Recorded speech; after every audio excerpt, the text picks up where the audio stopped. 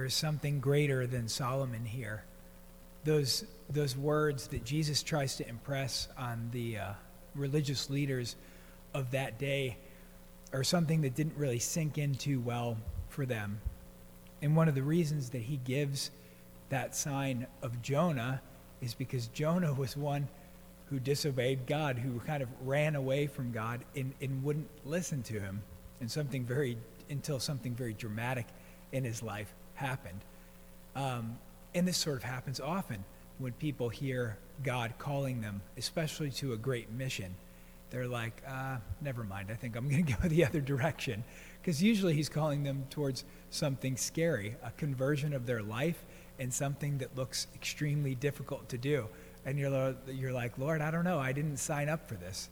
Of course, Moses was also one of those people. Almost all of the great prophets were like, I'm not your guy, when the Lord approached them and asked for them to do his will.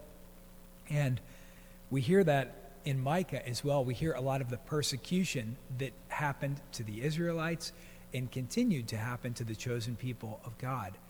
And right now, I'm wearing red today because we celebrate St. Apollinaris. And St. Apollinaris was no stranger to this.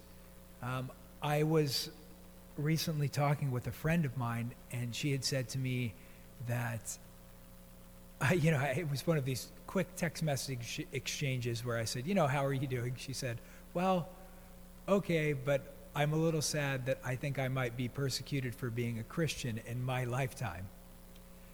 And that was a sobering, short little comment that she made right there.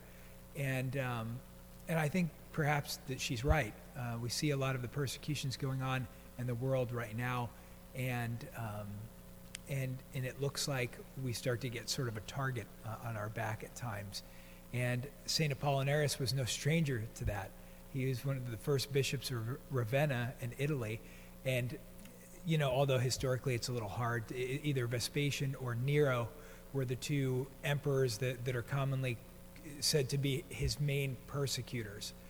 But he was in a state, his whole entire life of being a bishop was during a state of discord, civil unrest, and persecution. And ultimately, he was martyred for being a Christian in his life. And so when I hear somebody who's only in their early 30s make that comment, it's something that I seriously thought about a lot more. What are we willing to give up for our faith?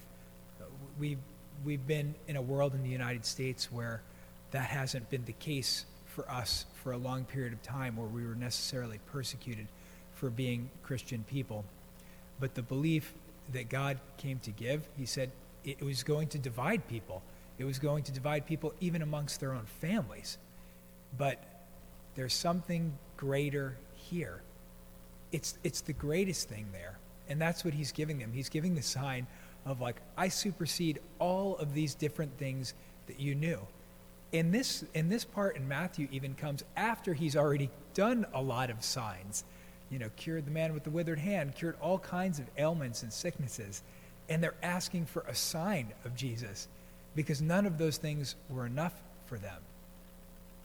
And so for those that it won't be enough for, it'll never be enough for. But for those who hear it, and we heard it in the last couple of weeks during our Sunday homilies, those who have ears ought to hear. And so the gift of faith that we've been given, the fact that we hear the words, the gospel being proclaimed and saying, yes, I believe that. I believe that Jesus Christ is Lord. That's us. We have ears and we hear. That's why we're all sitting here this morning and why it's so important. And so when we celebrate martyrs like St. Apollinaris, we're just reminded of the ultimate perseverance, that if it comes to it, we persevere down to our very life. But in the end, that's what we do anyway. We all know that we're going to die someday. God be it not today, hopefully, but we all know that someday our day will come. And so our lot is always to persevere until the end. And so I think that is the greatest spirit that we need in this time that we live in right now. It's perseverance and fortitude in the trust that Jesus is going to lead us in the right direction. God bless you all.